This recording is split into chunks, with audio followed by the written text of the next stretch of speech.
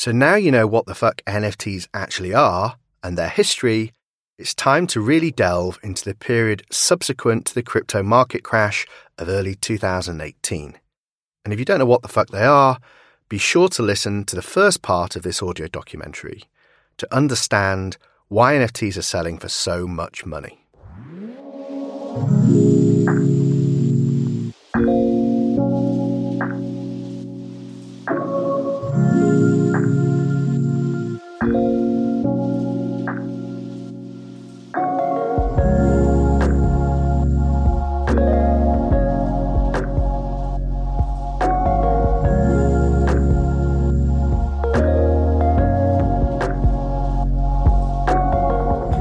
This was a time where there was far less mainstream attention on crypto.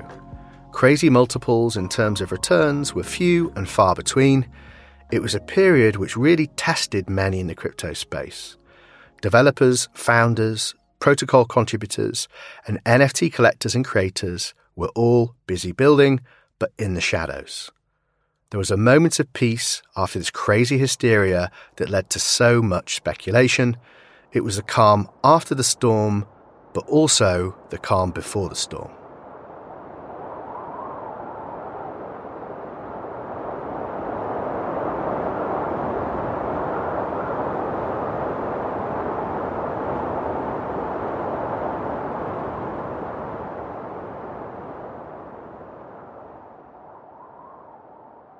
From an NFT standpoint specifically, this is a period where we saw the rise of the digital collector.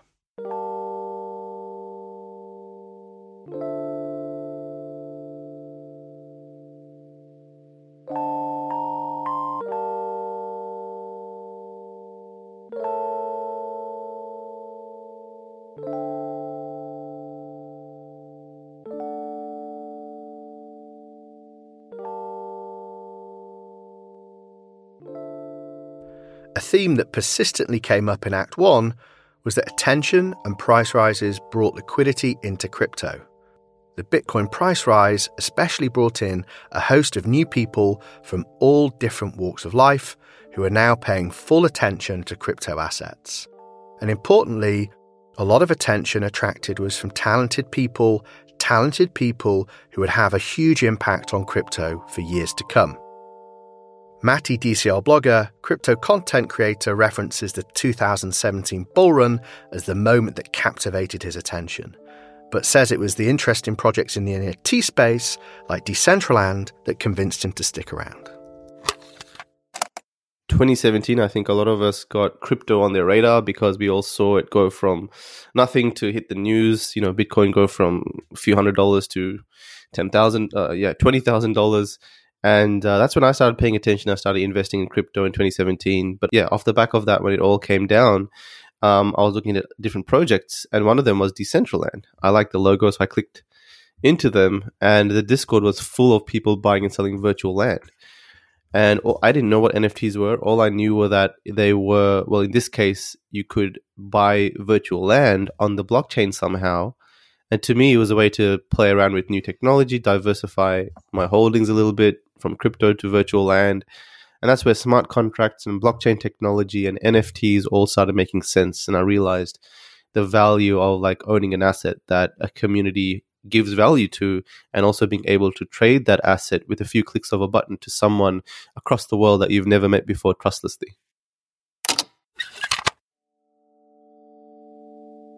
So, the price rises generated attention, but when those prices fall, those who are still captivated began digging deeper into what really interested them. For many during this bear market, now throughout this documentary, you're going to hear me refer to what's called a bull or a bear market. This is financial trader speak for when a market is on the rise or where most stocks are declining in value. In terms of bear and bull, they are thought to derive from the way in which each animal attacks its opponents. A bull thrusts its horns upwards into the air, while a bear will swipe down. If the trend was up, it's considered a bull market.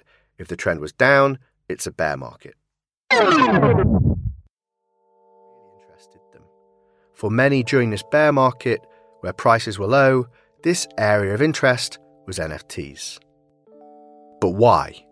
Well, that has several answers. But perhaps the most obvious place to start is the fact that the rise of the digital collector was influenced by our very nature as humans. As hunter-gatherers, collecting is ingrained in our DNA. Creating vehicles for culture and media that transcend time through art is somehow to be human. In fact, from the dawn of time, man has been collecting things and creating culture through art. And this hasn't changed for over 40,000 years since humans first started creating art in the shape of cave paintings. At that point in our existence, our means of communication was limited. Grunts and drawings were all we had as humans to talk to one another. Gary Vee, serial entrepreneur and co-founder of VeeFriends, tells us that NFTs are just a new form of communication and social media. NFTs are becoming a way not only to socially connect, but communicate in the new digital world we're finding ourselves building. To me, it's absolutely another form of quote-unquote social media. I think that what we're always living in as human beings is a desperate need to communicate, right? And right now, through my avatar, through your avatar, we're communicating, and we're also communicating through the word.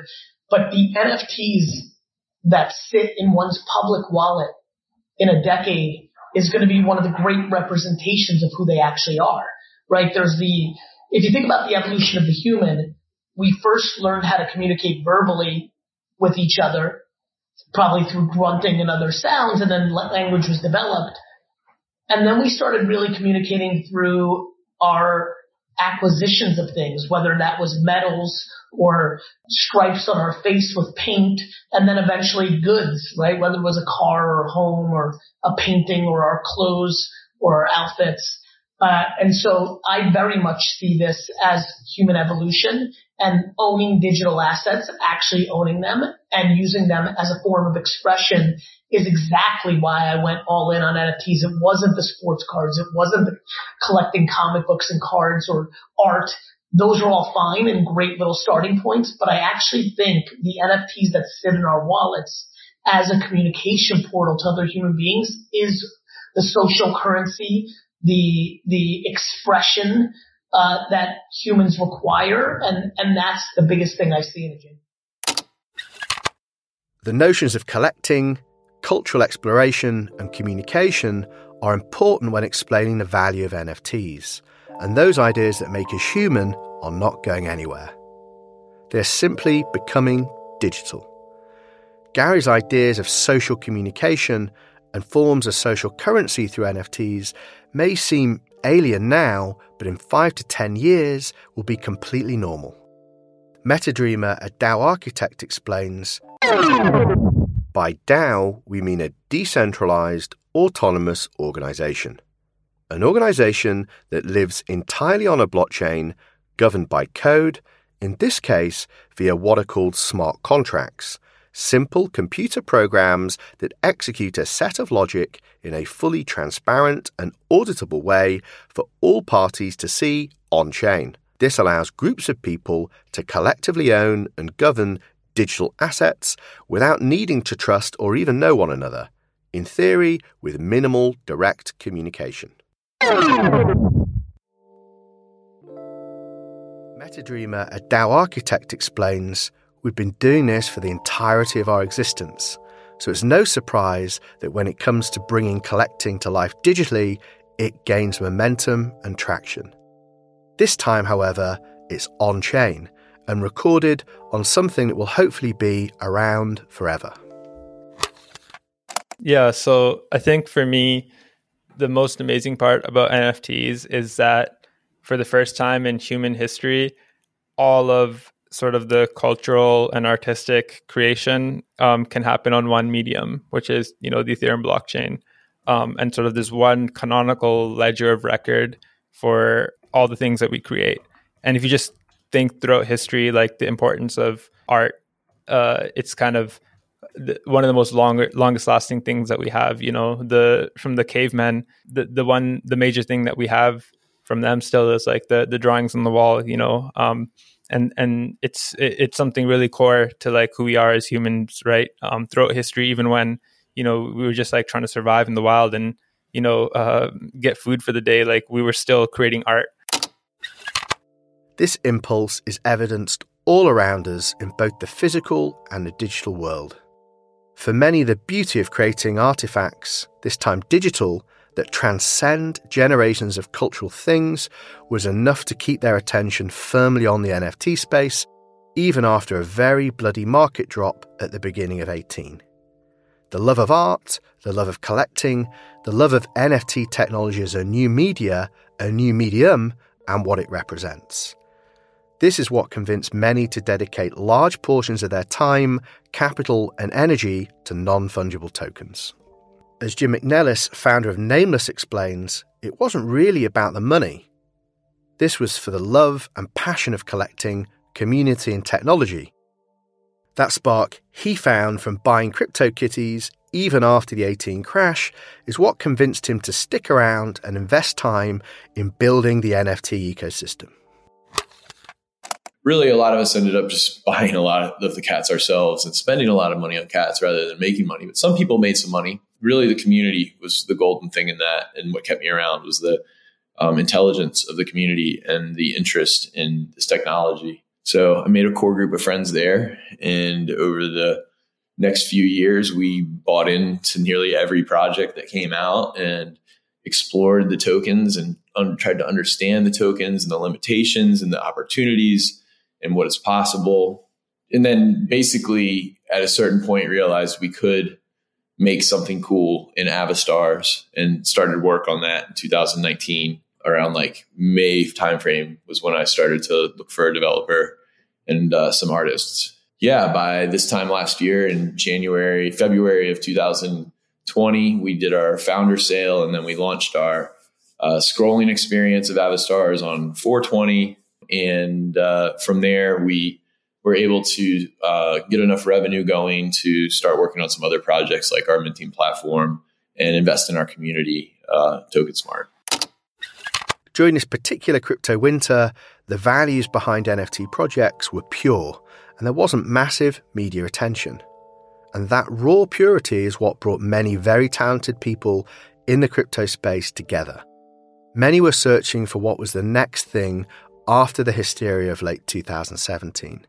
With Josie, a crypto artist, CryptoKitties were her first experience of NFTs, but by no means her last. CryptoKitties helped her find crypto and encouraged her to go to community meetups. In 2018, some of these meetups brought together people who were extremely talented, but above all, shared the same values and passion when it came to NFTs. Personally, my first experience with NFTs was CryptoKitties in 2017 when they launched. And I was really fortunate to have friends that were also in crypto. And when I found crypto, I started going to meetups and in Chicago, and we just all connected and met with each other. So I actually lived in a house with 5 roommates, and 3 out of the 5 of us were either working in crypto or trading or whatever it was. So when we found CryptoKitties, we actually like over dinner and stuff were trading cats with each other, sending cats to each other's wallets to breed and then send back. So it was a really fun experience for me. And then really the next moment that sort of tied all of this together and brought me back to NFTs was meeting some really important people in the space and within the virtual reality communities as well, that sort of opened my eyes to how much bigger NFTs could be than CryptoKitties. But I do give CryptoKitties so much respect for bringing NFTs to so many people. This aspect of collectability and community is a product of nostalgia. We associate collecting with our childhood. We're nostalgic for a resurgence in old models to tangibly recreate them in a digital fashion. What was once marbles and top trumps are now brought to you digitally as NFTs. This is networked nostalgia. The memories you hold so dear to you from your childhood and adolescence are powerful and stay with you forever. They're so powerful that they've manifested themselves online. The NFT space became a digital playground where adults were taking themselves back in time. Money in returns were more infrequent, but the love for this playground remained. Jim McNellis says that NFTs are basically everything to him, due to his fond memories of collecting baseball cards as well as being a heavy gamer. NFTs are basically everything to me. Growing up, I've always been a collector and a gamer. As that space has evolved from cardboard baseball cards to being able to collect things inside of games. Those two worlds kind of married for me. And I started collecting like skins and things like that. I play a game called Dota 2 for years and years and years, and have spent thousands of dollars on those skins. And always wondered, like, how could I get something out of the experience further than just selling on a marketplace and buying more skins. And I also collected a lot of Legos and coins and baseball cards and stuff like that. And so just having the opportunity to collect these things on a blockchain and be able to trade them and gain value from them that way outside of the ecosystems where they were created initially, to me is just like a groundbreaking moment in the history of digital items.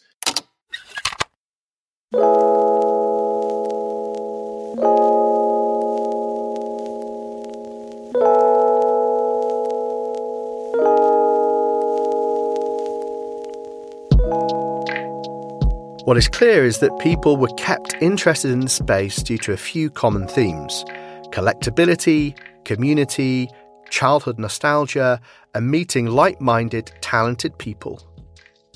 The collectability aspect wasn't immediately obvious to everyone. Some in the space were attracted by the monetary side of crypto and the potential to make profits on NFTs. Nate Hart, an early NFT collector and trader, tells us about how he was engrossed by the huge figures he saw in CryptoKitty land.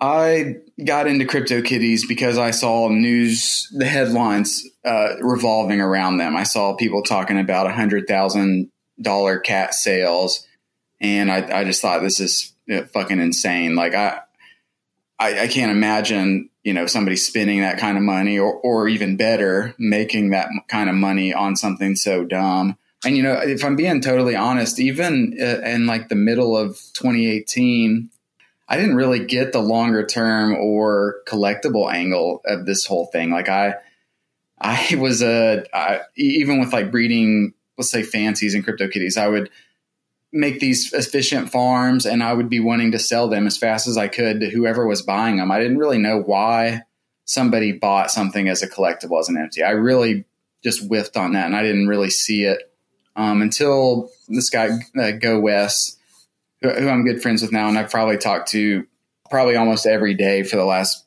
few years. And he came into the space, into the NFT space. He's been in the crypto world for forever, but he started dropping like 10 Ether and 20 Ether on these cats, which was a shitload of money to really anybody in the CryptoKitty space at this time. Because after the bubble burst in January 2018, nobody was spending. And like now it's kind of silly in the context of what NFTs will sell for now. But then, September 2018, crypto is dead. NFTs are deader. This insane guy comes in and starts spending what seemed like a shitload of money in a space where nobody else is spending. And that really was where it switched for me. And I realized that there's this collectible angle here where you can play the long game here. And, people are going to see how significant this is and how world changing this technology is going to be. So yeah, I mean, that was really where my journey from like just trying to make some money to like collecting began and it was still, in the CryptoKitties world. Autoglyphs launched, I believe it was like April 2019. I bought, a bunch of those at the beginning and I started like understanding kind of the longer term play here. I've always kind of inherently been, a flipper and a profiteer, and I just like that game. From trying to make money flipping NFTs to being totally captivated by them, many may have been attracted to this nascent thing initially by the potential of making money, but stuck around due to their love of collecting. As we discussed earlier, it's something innate to humans. Even if it didn't seem obvious at first, it's almost as if that subconscious urge to collect won many people over early in the NFT space. No matter how people had fallen in love with NFTs, one thing was certain: a tribe had been formed. Collecting became being part of this borderless community, and what you collected displayed status within it. This notion of collecting and yearning to be part of a community is primal but powerful, to the point it has rapidly accelerated this nascent technology form into becoming the future of media. Cameron Bale, co-founder and producer of NFT NYC, one of the first NFT conferences, tells us that this social alliance created by non-fungible tokens via digital means is valuable beyond the medium itself. NFTs are really like a tribe, I think, or they create a tribe where we create recognition among our peers by sort of being part of this movement or this community. You know, like if I'm interested in a particular game and I have the NFTs from that game, other people that have similar NFTs, they can relate to me, and it creates sort of this social alliance between us. I really sort of view NFTs as a medium, and I sort of make this comparison when a given talks about, you know, what is an NFT or NFT 101, the way that I describe it is as a medium, where I sort of compare it to a CD-ROM. And a CD-ROM, it's this vehicle or a medium for carrying something, and it doesn't necessarily have any value unless it has something interesting on it. You know, like using the CD-ROM analogy, you don't care about a blank CD, but you do care about it if it has a Rolling Stones album on it, or if it has your favorite video game on it, or if it has, you know, photos from a family trip to Disneyland on it. So I sort of look at NFTs like that, like they're a vehicle for carrying value or store of value.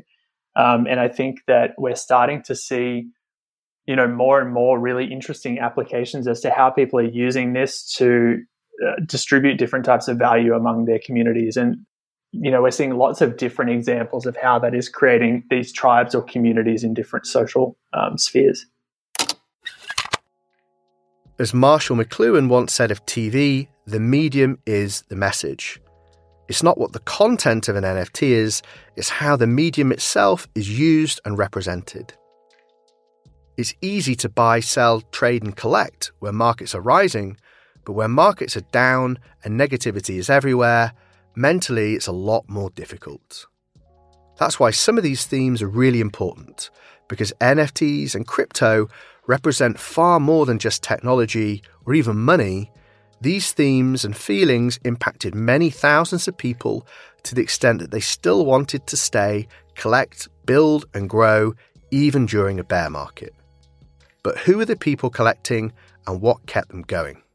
Silly Tuna, now one of the largest NFT collectors in the world, but also a game developer by background, tells us that subsequent to CryptoKitties, next generation blockchain native games were being built and crypto art was being created and collected. I think there were quite a lot of artists. So I think people like XCOPY and Josie, they just kept releasing their artworks, kept going. There were game projects from companies like Blockade, Axie Infinity, which is obviously going on and done extremely well. Both of those are very NFT based. But I think, the one that stands out for me is Axie Infinity. They have progressed from starting off as a simple game that came out of the CryptoKitties audience, and they wanted to do things differently. And I think they've been very, very creative at their use of NFTs. So they always had this plan to have land, but they've got a game designed around it. They have breeding aspects that came from CryptoKitties. They actually have a game planned around that. It's not just breeding. There is a combat game. They have nurtured a community around their NFTs. Their community are playful with the NFTs, and that they create other games for those. So NFTs can be used across in multiple ways, not just by the original developer.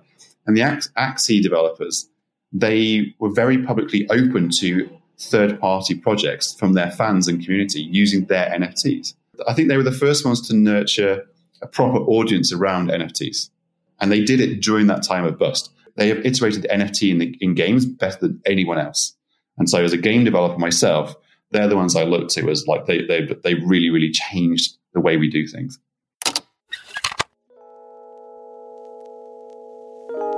To try and emphasise the difficulty of building during this period, it's best to look at one thing: capital.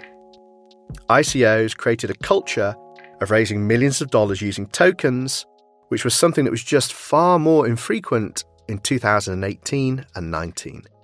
The community, passion, talent and ideas were there, and perhaps even more so, but without funding, it's very difficult to start anything. Sealy Tuna again tells us that founders who weren't able to get backing from some of the big players in the space were often left with self-funded projects, of which many naturally failed, leaving them with no crypto at all. There was angels like me. We backed those projects. There were a few firms of the likes of Consensus. They took a long time evaluating projects, but they did invest in I can't say whether they invested in Active, but they did invest in several different projects in the space.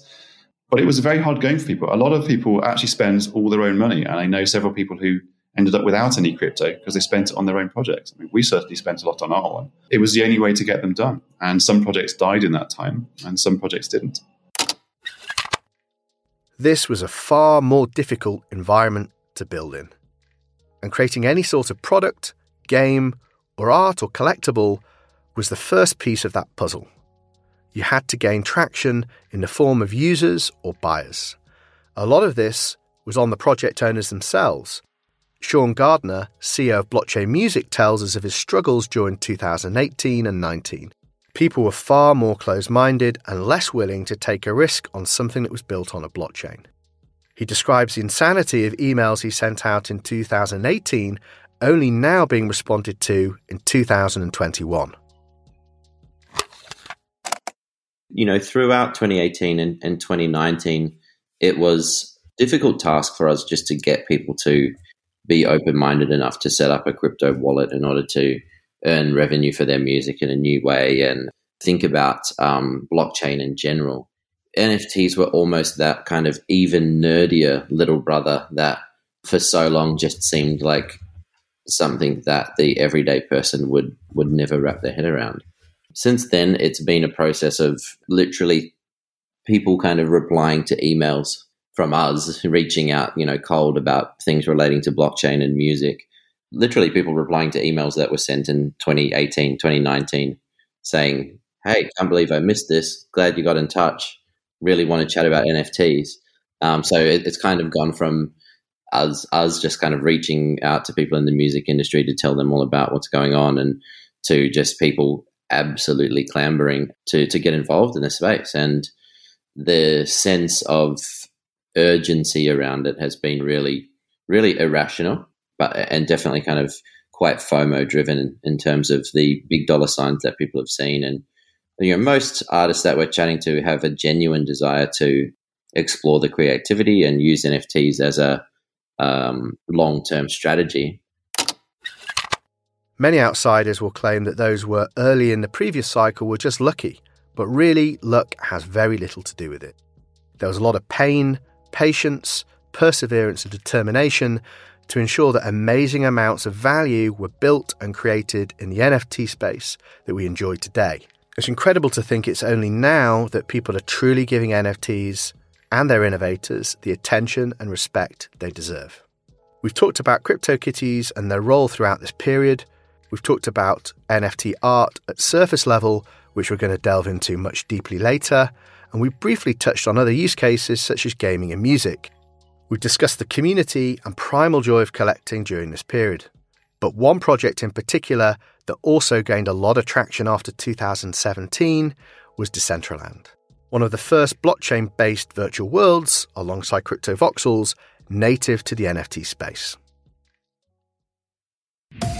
This is Decentraland, a virtual world that's owned by its users. And people are paying thousands of dollars in cryptocurrency for the chance to create a new virtual life online and maybe even make a profit. I'm not selling it until it's worth at least 10 million. They're the riskiest investments in the whole world. So will it be a virtual paradise or a crypto property bubble.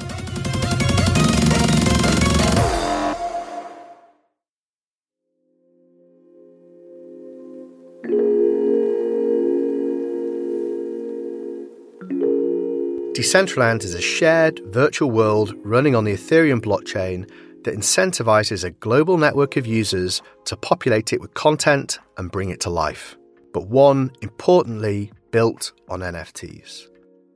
Decentraland users can buy and sell digital real estate while exploring, interacting, and playing games within this virtual world. Over time, the platform has evolved to implement interactive apps, in-world payments, and peer-to-peer communication for its users.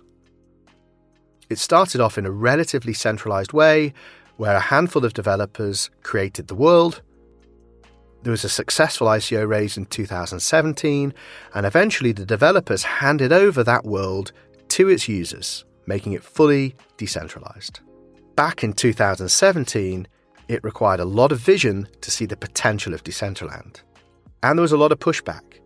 In the same way people were skeptical about splurging money on digital cats and digital art, digital land was scrutinized just as much, especially considering how many ICO projects failed during this period after raising absurd amounts of money, leaving many burnt. As Eri Milic, one of the founding team in Decentraland, puts it, the core ethos around this decentralized world concept was literal to the name. It was imperative that the world built did not have one single company behind it, running it much like the dystopic metaverse imagined in science fiction like Ready Player One and its Oasis. And they were uncompromising in this mission. When it comes to the metaverse, my friends who had the initial idea for Decentraland, because Decentraland came started as a weekend project from a group of hacker friends, and they were reading all sorts of science fiction novels, and when they tried to see like how was it technically possible to create a metaverse such as the one that Neil Stephenson was describing in Snow Crash, they thought about how can this be created in such a way that it's not all controlled by a single company. And blockchain, well, it's a great way to bring such a platform to life. So I would say that Decentraland sort of condenses a lot of the ideals of decentralization and maybe like a lot of the properties that make NFTs different and valuable. Decentraland was conceived really as a fully decentralized platform, an entire virtual world that could exist and be operated without a central company. And that's what's happening actually today after several years in the making. Over a year ago, we launched Decentraland and we turned off our servers, the servers of the initial development company. And Decentraland and the virtual land are still full of content, and the content is being served by a distributed network of nodes that are serving the content, and the communications between the users are still taking place, and there are no like central servers in the middle. It's all peer-to-peer. So yeah, Decentraland sort of tried to deliver on a lot of the promises for blockchain and for NFTs. So I think that's why it's such a foundational project. So why was Decentraland so important? What makes this virtual world such a symbolic cog to the NFT ecosystem and the future metaverse? With NFTs, there's this notion of transferability, of interoperability between worlds, which is alien to how we've grown up so far with digital items. If you own an object, avatar, or a piece of land in an online game, not only do you not really own it, but you can't transfer it. This is one of the ideas that's made NFTs such a success. The fact that you can buy a piece of crypto art on one platform and showcase it in another, like Decentraland, on your land, in your virtual gallery, without anyone's permission. Again, this might sound and feel alien, because we've been conditioned to living in a digital world owned and controlled by platforms. Why did Decentraland captivate so many during this period? The collaboration and the incentives these protocols and in-game economies had built were a primary driver, but the community-driven growth was what won many over. Matty DCL Blogger tells us about his experience with Decentraland. He was captivated even though this world was empty and primitive at the time. In his words, there really wasn't much to do, but the community still loved buying and selling this land and being part of a potentially world-defining project. Yeah, I mean, like when I got involved, there was really not much to do. It was 2018 January was when they had just finished their, what they call the Terraform event, which was their big land sale. People had 2 weeks to bid on any land that they wanted. And so they had just finished that and everyone had just gotten their pieces of land as NFTs. And then we were all waiting for little features to come online. There wasn't even an online marketplace where we could even trade anything. To trade assets, you'd have to do it all manually, right? You'd have to broker a deal on Discord. Then you'd have to send them your money and trust them enough that they would send that land back to you. So definitely high risk. But that's how it all started. It started with all of us experimenting and the ecosystem building by itself. And for the first 1 or 2 years, there was not much to do but really wait on the team to deliver. But there was no real world to discover and explore. So that happened in Feb 2020. And, since then, a lot of the community that were just there flipping lands, some of them went away, some of them stayed. Some of them who were interested in actually building the world, like myself, and experimenting with what else that can be done with this technology stayed. And we continued to grow and experiment. And I remember the early days of 2020 when it was an open world and it was an empty world. Predominantly, it had some stuff you could go and explore, but interactively, there was not much to do.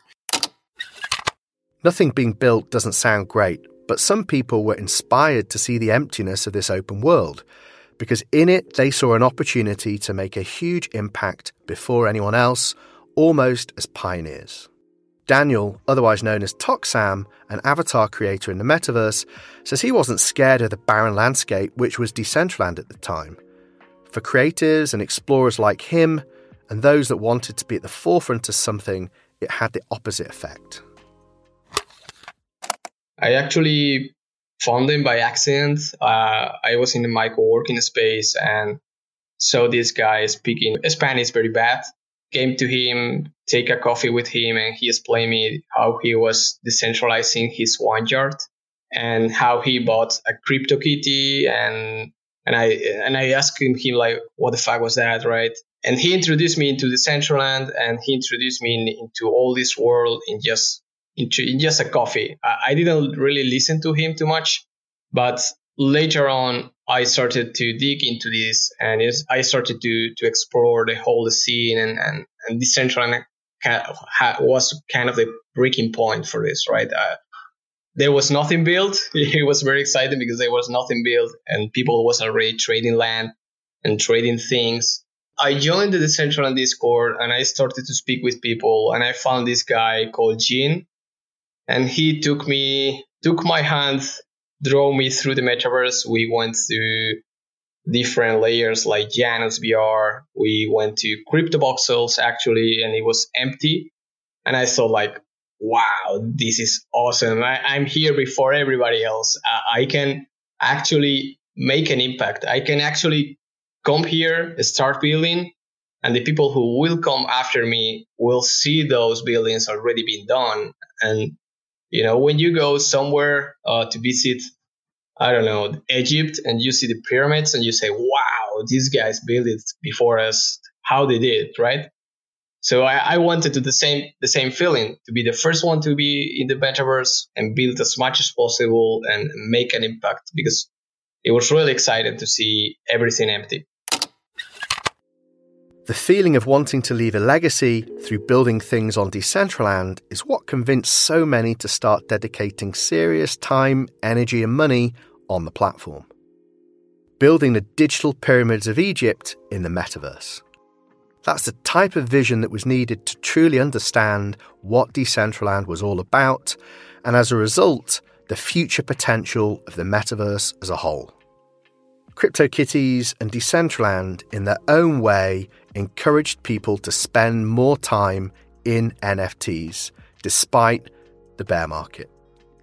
As we've touched on frequently throughout this documentary, digital art was a simple and perhaps obvious application of NFTs that would drive a lot of attention. As with many new technologies, sometimes simplicity wins. But for many, at least at first, CryptoKitties and Decentraland went over people's heads almost entirely. Crypto art, or NFT art, was a simple enough concept. It's art, but it's digital, and it's scarce, and it's provably owned by nobody else but you. The story of the rise of the digital collector can't be told without really delving into why crypto art first became popular.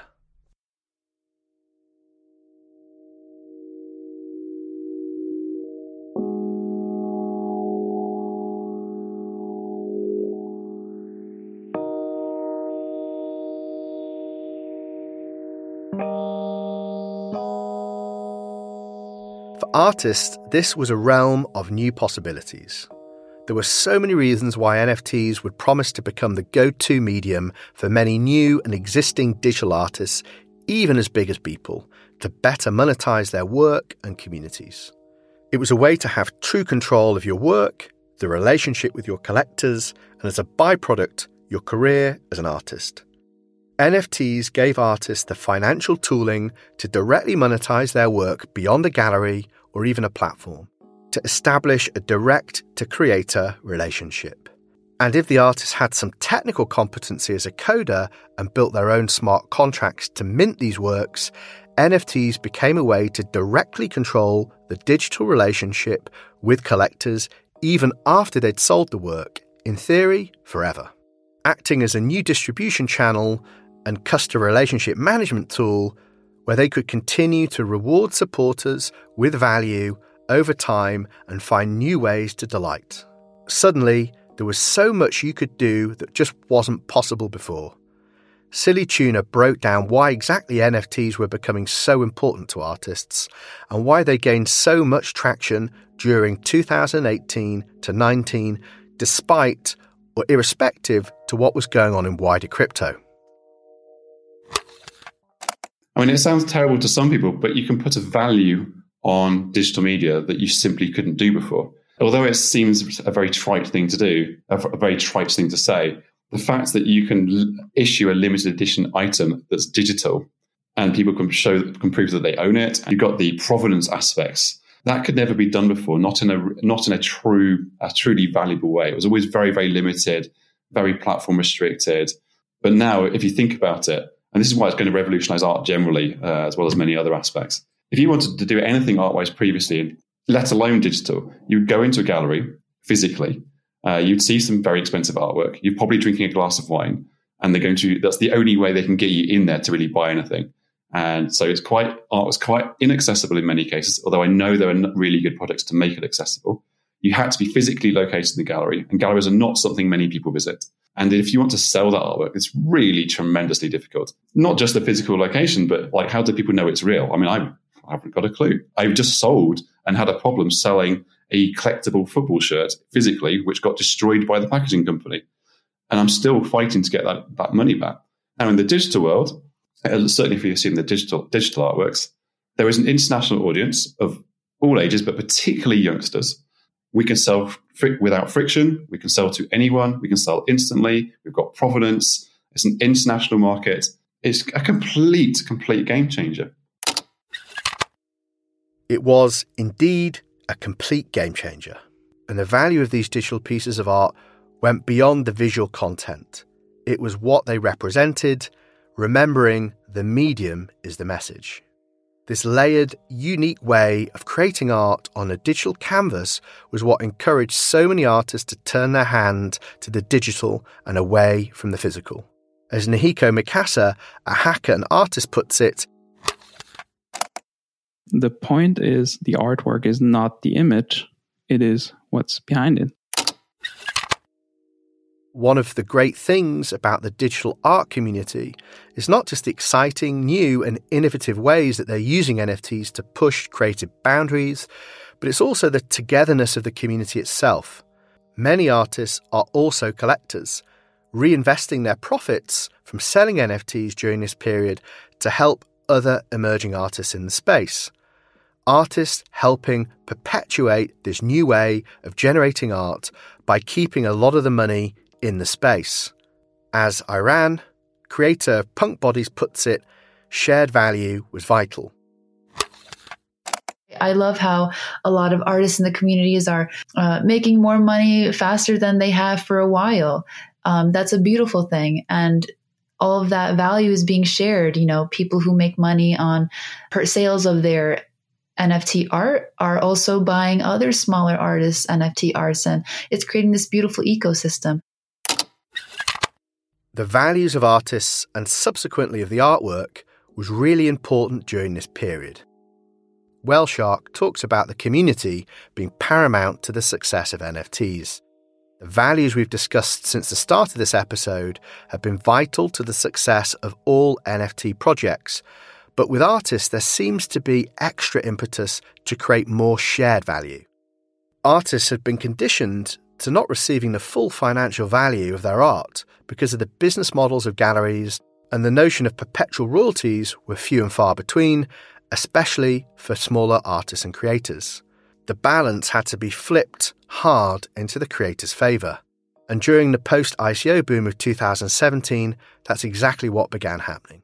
As Whale puts it, this became baked into the very DNA of the NFT industry.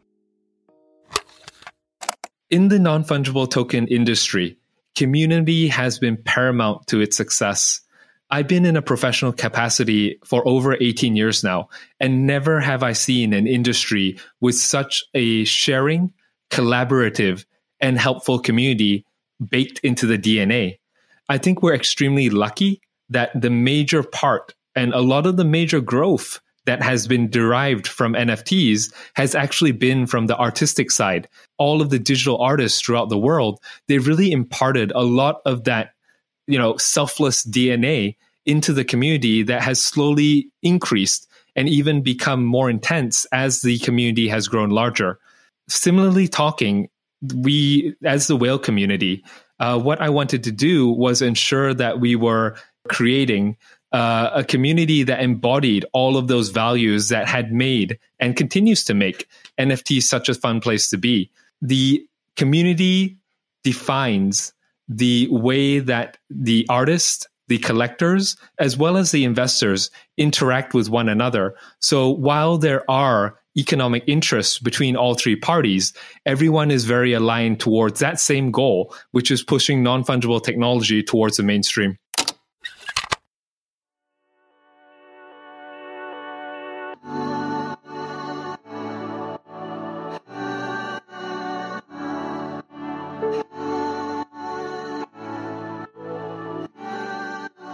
Integral to these communities were platforms where NFTs are minted, created, and sold. The NFT space today simply would not be what it is hadn't these platforms onboarded millions of new buyers into the space and made it easier for the existing crypto community to discover and buy new artists. The balance of power had to be shifted into the favour of the creator, and NFT marketplaces would be the conduit, but not, as we'll discover later, without their controversy. Platforms such as OpenSea, Nifty Gateway, SuperRare, and Rarible saw huge increases in volume throughout 2019 and what could only be described as exponential hypergrowth at the turn of 2021. Duncan Cockfoster, co-founder of Nifty Gateway, explained just how insane the rise in volumes got at the beginning of 2020. In March of 2020, we had $30,000 worth of volume. In November of 2020, we had $1 million worth of volume. And we were thrilled with that. We were sitting there thinking, okay, we've grown, 20x in this 5-6 month period. That's like fantastic growth. But we didn't think it was going to continue. So we went from $1 million in November of 2020. And then in March of 2021, we had $140 million worth of volume. Yeah, in November, we were amazed, and we looked at the 20x growth we had just had, and it sort of blew our minds. Little did we know that, in the next 6 month period, we're going to see 140x growth. And honestly, I think we and a lot of other people in the space were really just like not ready for the level of interest that came. And during the meteoric rise of NFTs in 2021, it wasn't just the native marketplaces and platforms that were getting involved. It was the names we usually associate with fine art in a physical sense, like Sotheby's and Christie's, who began turning their attention to this fascinating way to sell art and engage with entirely new audiences. When talking to Max Moore, the leader and pioneer of NFT auctions at Sotheby's, it was clear from their very first auction this represented a paradigm shift for the auction house and its rich history. And the diversity of buyers was perhaps most important to them. 90% who participated in the first NFT drop were people who had never bought anything at Sotheby's before. It was really important to choose an artist that was really pushing the boundaries of what an NFT, the potential of NFTs. I really wanted to explore that. And that sale was, looking back, rather ambitious for a first sale for Sotheby's. We had to partner with Nifty Gateway to host the auction because we weren't set up ourselves to host some of the mechanisms of that sale. And, looking back, there may have been one or two components that were superfluous to the overall goal, but I think it was an incredible success that we had over 3,000 unique buyers, and about 90% of them were new to Sotheby's. And that was really what was exciting to see and allowed us to build, into natively digital, into the World Wide Web, and, and several other exciting projects.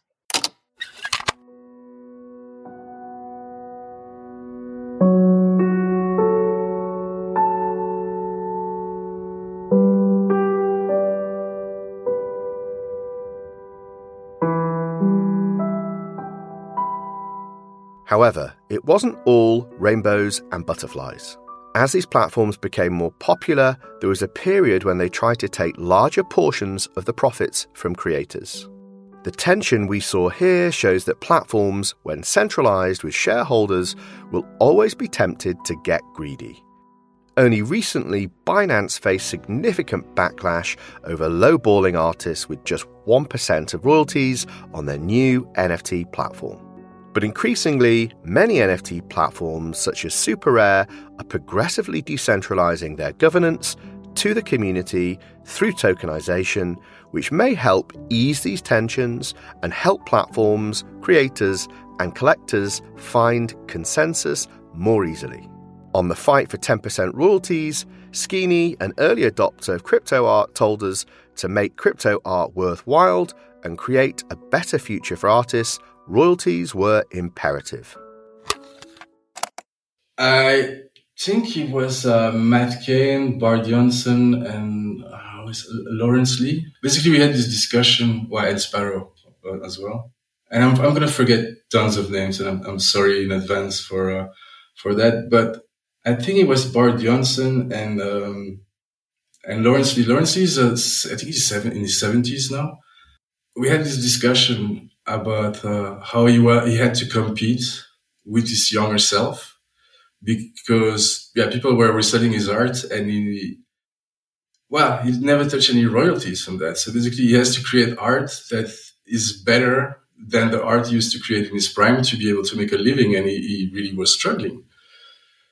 I think it started from that. I'm not 100% sure, but then we all ganged up. Basically, there's a group of all the most influential crypto artists at the time, led by basically Matt Cain, Sparrow, Bart Johnson, and Lawrence Lee were really at the core of this. And we decided that, I'm just going back a little bit. At the point, the only platform that had royalties was SuperRare. And they were, I think, at 2.5%, and none of the other platform had them. We came to the conclusion that if we wanted to make crypto art worthwhile and if we wanted to create a better future for artists, that we needed to have royalties so we could, one day retire. So we all banded together to push this royalty system on the platform. And we came up with a declaration, a manifesto in a way, like a crypto art manifesto explaining how artists, collectors, and platform could band together to make a better future for artists, and how it was going to benefit everybody. Artists, because we wouldn't have to worry about, finding a way to feed our family in the future. Collectors, because if artists have a safe future, they're going to be more prone to create and be less stressed and create better. And, platform, because again, man, it's just better quality art for them if you let the artist produce in peace. We got very lucky because we sent this proposal to the platform. That was step one, basically, just proposing them to find to implement the royalties, and then we're all ready to boycott the platform if needed. And we're also expecting to maybe get booted by the platform. And luckily for us, like the platform, I think Super Rare was the first one to adopt those royalties. And then all the other platform, I think Non-Origin aligned on them right away, Microspace as well, and it just spread like this.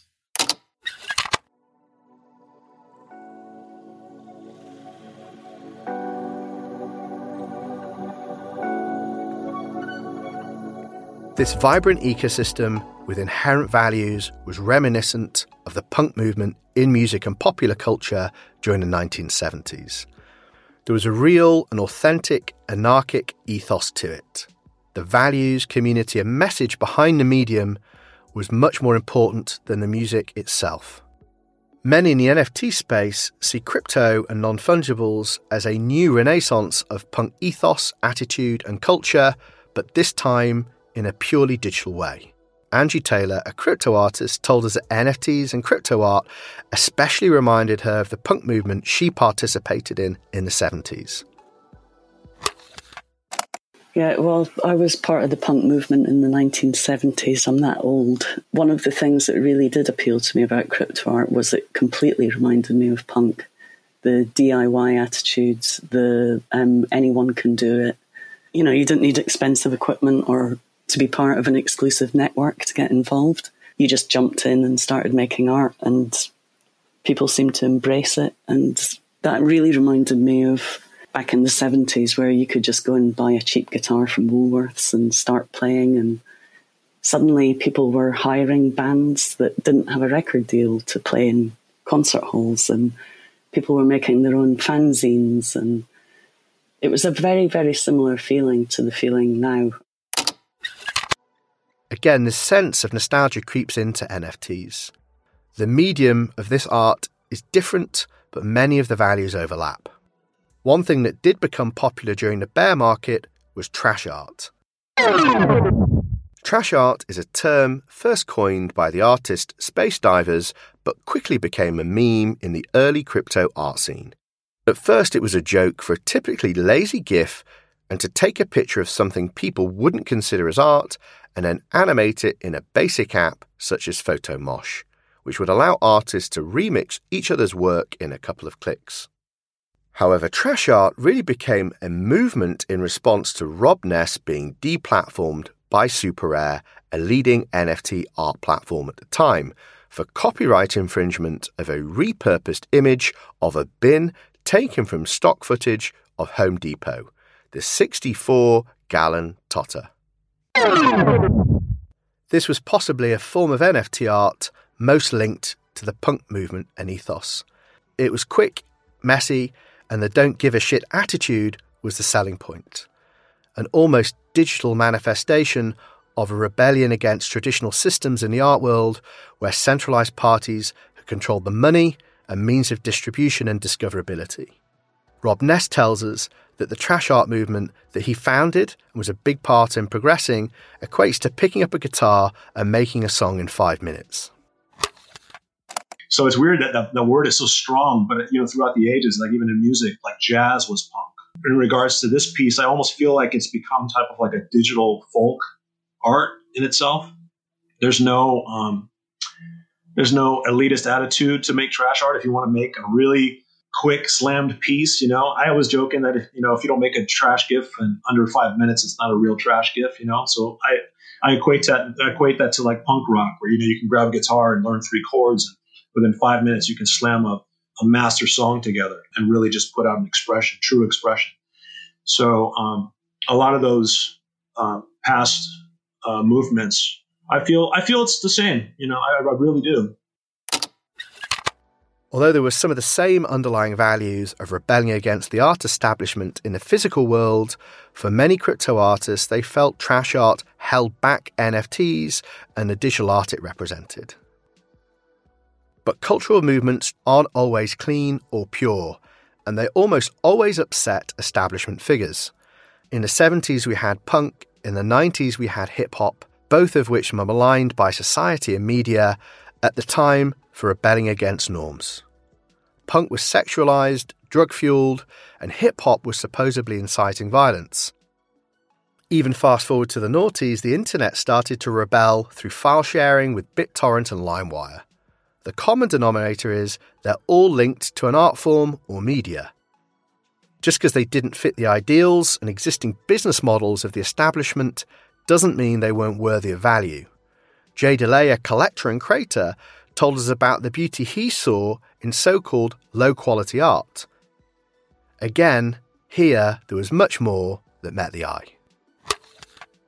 I don't know if it was collectors trying to protect the space because it was such a new space.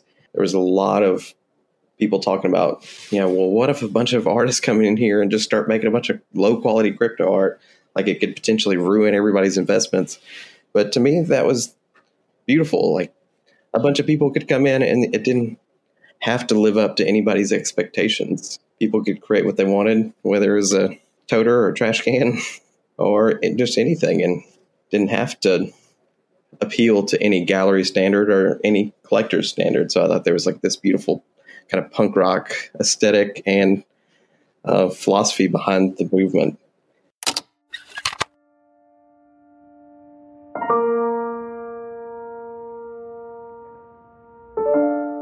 But will this rebellious, punk-type ethos stick around as NFTs really go mainstream? Have the likes of Christie's and Sotheby's getting involved detracted from this punk upstart feeling when it comes to NFTs? We've now gone through the history of NFTs, but also delved deep into why they became more important after the crypto bubble of 2017. We've told the story of the rise of the digital collector. But what is beyond the horizon?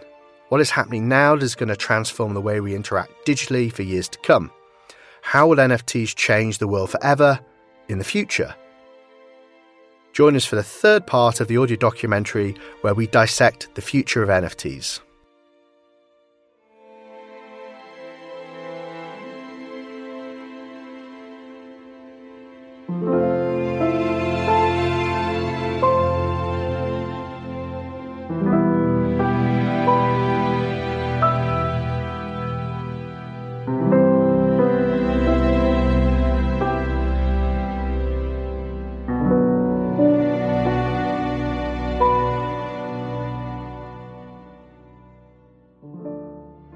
This podcast was brought to you by NFTs.WhatTheFuck, a digital magazine and media platform dedicated to documenting the past, present, and future of NFTs through its important moments. This episode of The History and Future of NFTs, an audio documentary, was narrated by me, Jamie Burke. The podcast was written, produced, and edited by Pet Barisha. This episode of the podcast featured Matty DCL Blogger, Gary V, MetaDreamer, Jim McNellis, Josie, Nate Hart, Cameron Bale, Silly Tuna, Sean Gardner, Ari Melich, Toksam, Nahiko Mikasa, Iran, Whale Shark, Duncan Cockfoster, Max Moore, Angie Taylor, Rob Ness, Jay DeLay, and Skeeny.